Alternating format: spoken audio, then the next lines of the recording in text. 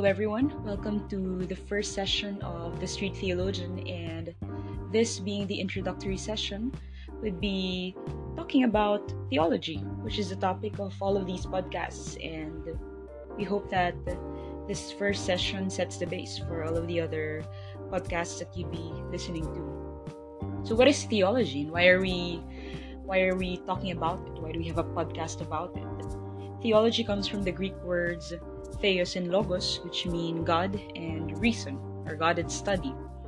And the word theology, in the literal sense, is the study of God. And nowadays, when you say that you study theology, or if someone calls himself a theologian, maybe in most societies, this can sound weird. It can sound a bit archaic. Like, what can you earn from studying theology? You can't be rich doing that, right? Why is it even important? But if you think about it, the question of God is probably one of the most important existential questions that man would ever confront in his life. Even in fields like philosophy, no serious philosopher would ignore the question of God. At some point in your study, you'd have to confront this question.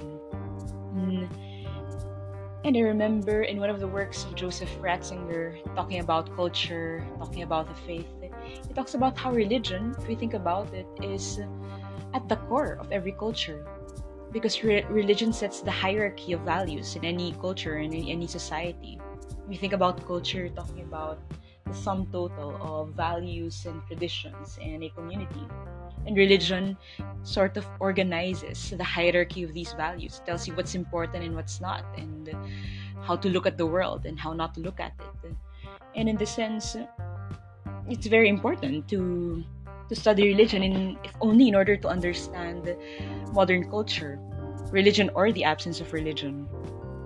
When you talk about theology within the context of the Christian tradition, well, more specifically within the context of the Catholic tradition, there are two main pillars which serve as the source of theological reflection, and these are sacred scripture and tradition. And why? Well, because theology is basically the study of God, but what we know about God, we know mostly because of what God has revealed to us. Later on, we'll be talking about revelation, which should be another podcast session. But what we know about God, we know because He revealed it to us. Of course, human reason can deduce certain aspects of God, like God has to be infinite. God has to be the cause of all the other causes. The first mover who moved the dice, which caused all of the other movements in the universe. There has to be a being who serves as the first cause, as the first mover. But beyond this, when we talk about the inner life of God, when we talk about God's ways, God's mode of being, most of what we know about Him comes from what He Himself has revealed to us. And what He has revealed to us, we know mostly from sacred scripture, from the Word of God, put into writing by certain by certain authors whom God uses instruments in order to put His words, put his identity or His revelation of Himself into writing. And aside from what's written, there are also certain truths of faith, of what Christ has revealed to us, that have been passed on throughout the entire history of Christianity.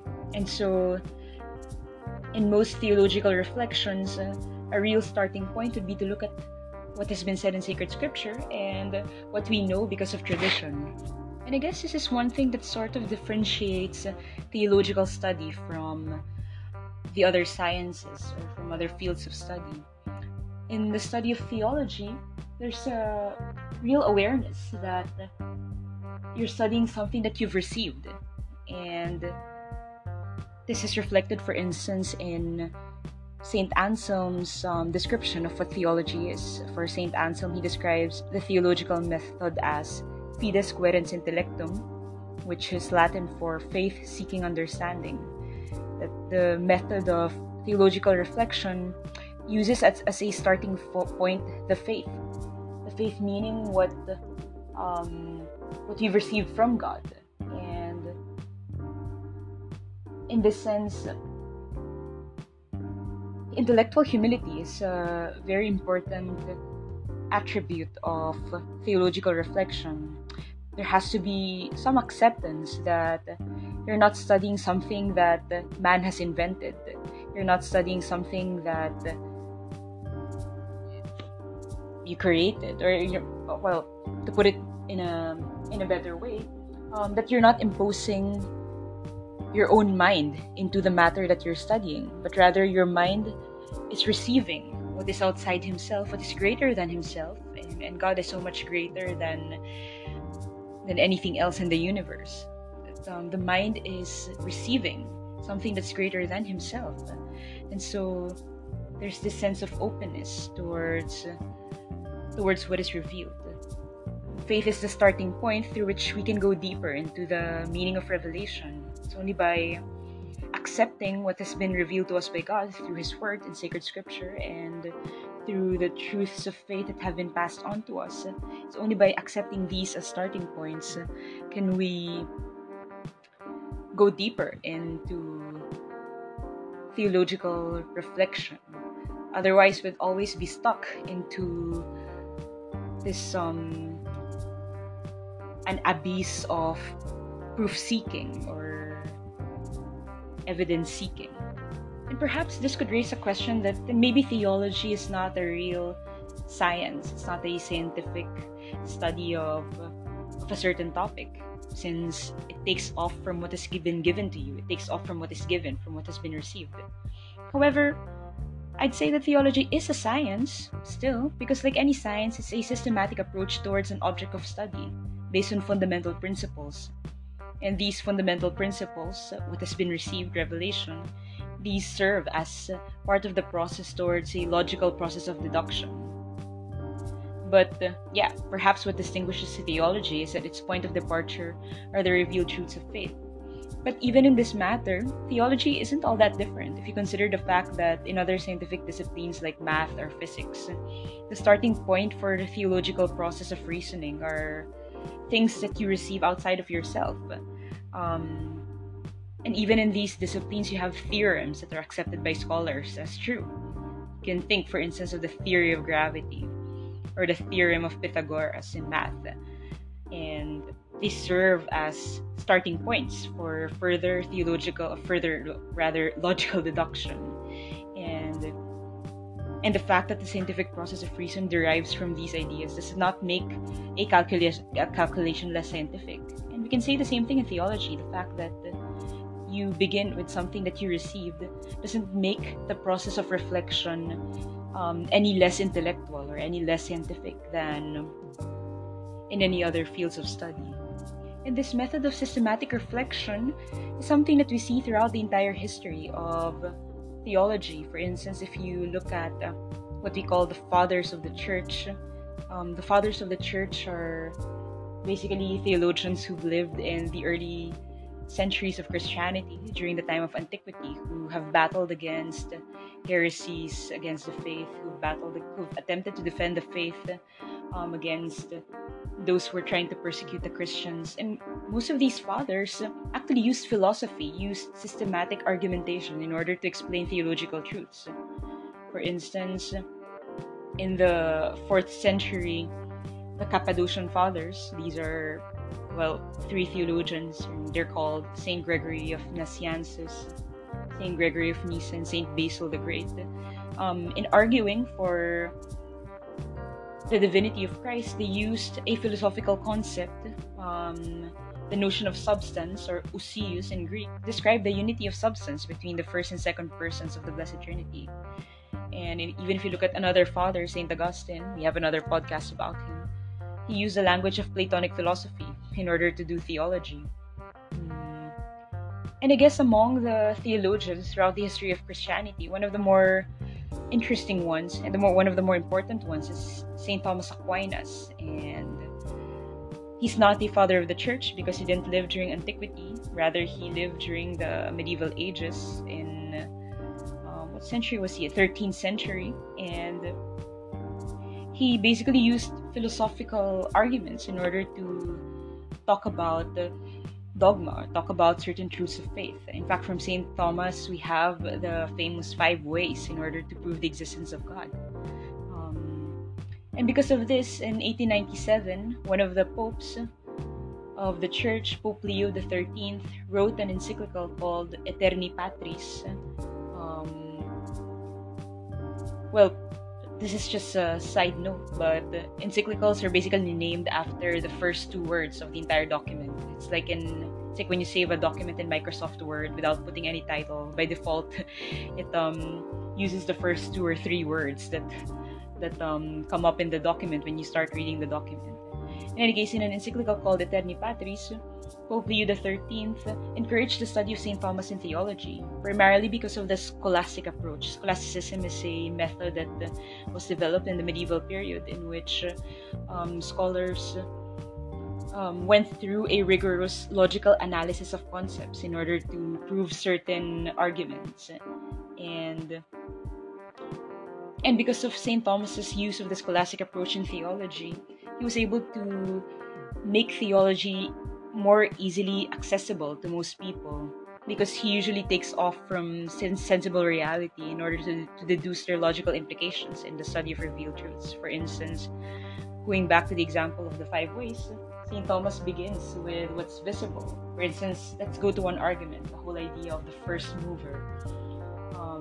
Talks about how you see movement all around you, and this is something evident to everyone.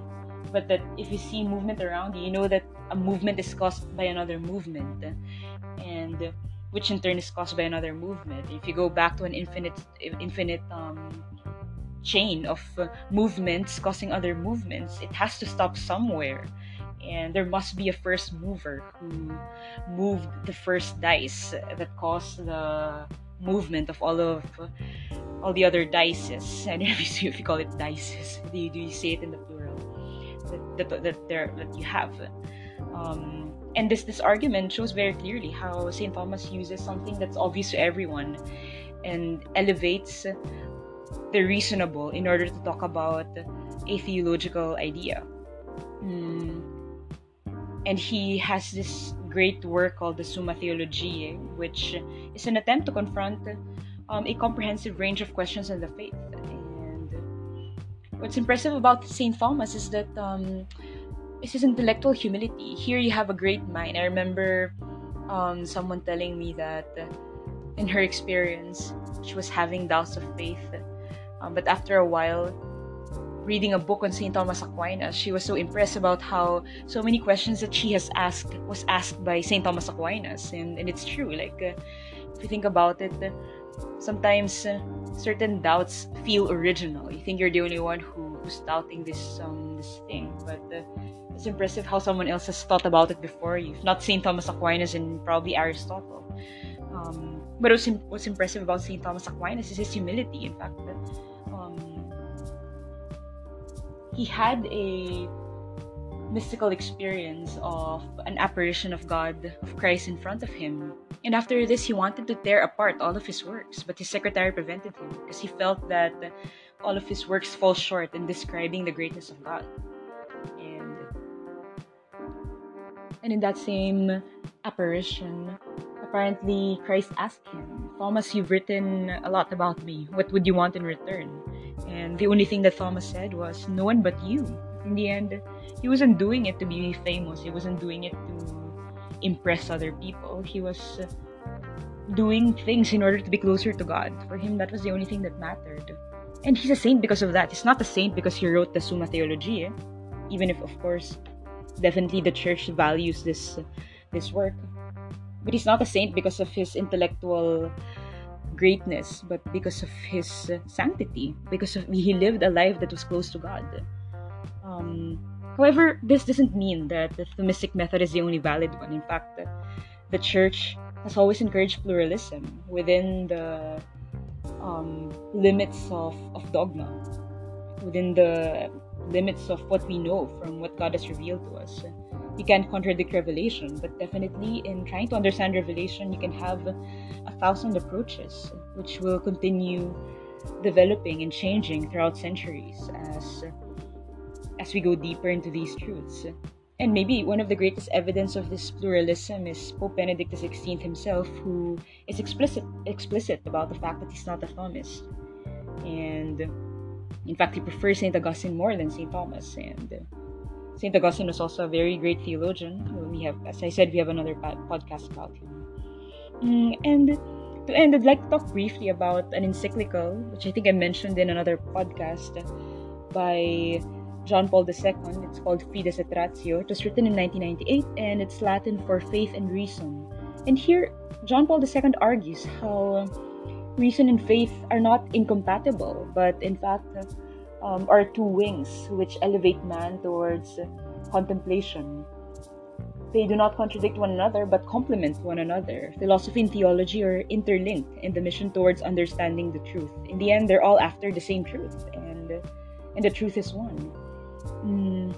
And that reason is not a danger to faith, nor faith is a danger to reason. On the contrary, it is intrinsic to human nature to be reasonable, precisely making man capable of arriving at the truth. And the ultimate truth is God himself. And that's why man is naturally capax Dei, precisely because he is a reasonable being. Because he's reasonable, he's capable of God, capable of understanding God. But of course, not perfectly.